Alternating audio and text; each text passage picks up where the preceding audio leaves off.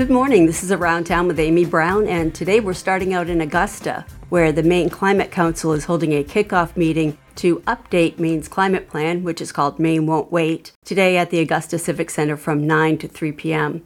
The Maine Climate Council was created by Governor Mills in 2019, and it's a 39-member assembly of scientists, industry leaders, bipartisan local and state officials, and citizens charged with developing and updating a comprehensive climate plan for Maine. Following an extensive public process, they say, the council delivered its first 4-year plan to prepare for and mitigate effects of climate change on Maine, which was called Maine Won't Wait, to Governor Mills in 2020. And by law, the council must deliver an updated 4-year climate plan by December 1st, 2024. Work on the updated plan will be supported in part by a $3 million grant from the U.S. EPA, and that comes from the Inflation Reduction Act. If you'd like to attend the meeting via Zoom, you can register at, this is rather long, so grab something to write with. Okay, you ready? All right.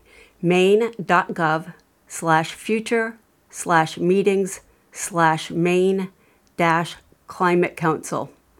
Again, that's maine.gov/future/meetings/Maine-Climate-Council.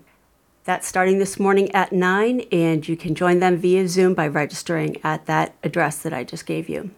Tonight at the Alamo Theater in Bucksport, the Oystermen will be in concert kicking off the 2023 International Maritime Film Festival.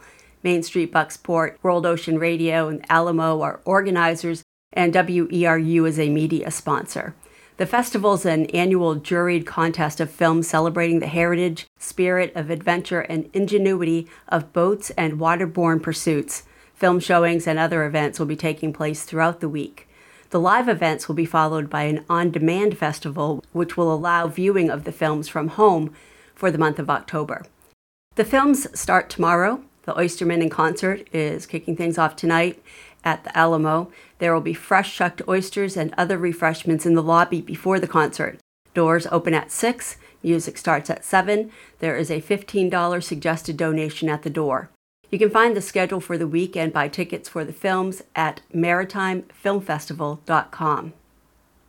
Looking ahead to next week, on Tuesday, October 3rd from noon to 1 p.m., the Natural Resources Council of Maine will be holding an online event called Zoom In, Driving Maine Forward with Clean Cars and Trucks, with Josh Caldwell, the NRCM's Climate and Clean Energy Outreach Coordinator, Mohammed Patel, member of the Clean Vehicles and Fuels team at the Natural Resources Defense Council, and Scott Vlan, founding executive director of the Center for an Ecology-Based Economy in Norway, Maine.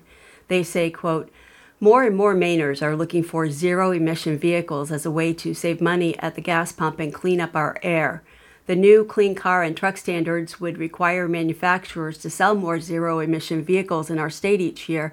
This will give Mainers more options when buying a new car, so a zero-emission vehicle will be available if you want to buy one, close quote. Pre-registration is required. More information is available at nrcm.org, and then click on events.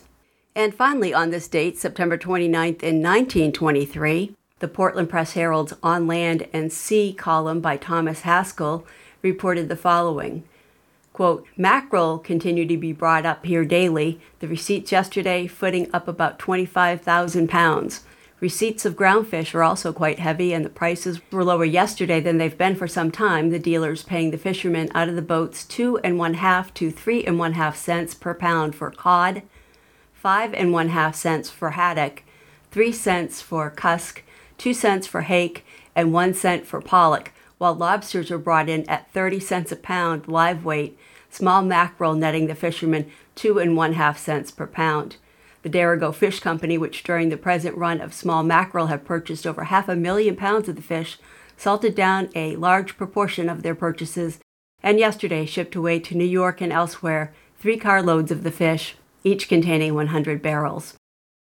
That's all we have time for today on Around Town. If you have news that you'd like to share from your community, please email me at news@weru.org. Around Town is here now every weekday morning at 8 a.m. during Morning Maine. If you have an event that you'd like to submit to our community calendar, you can do that by going to our website, weru.org, and clicking on the calendar, and you can enter the details there. For Around Town, I'm Amy Brown. Have a great weekend, and I'll see you on Monday.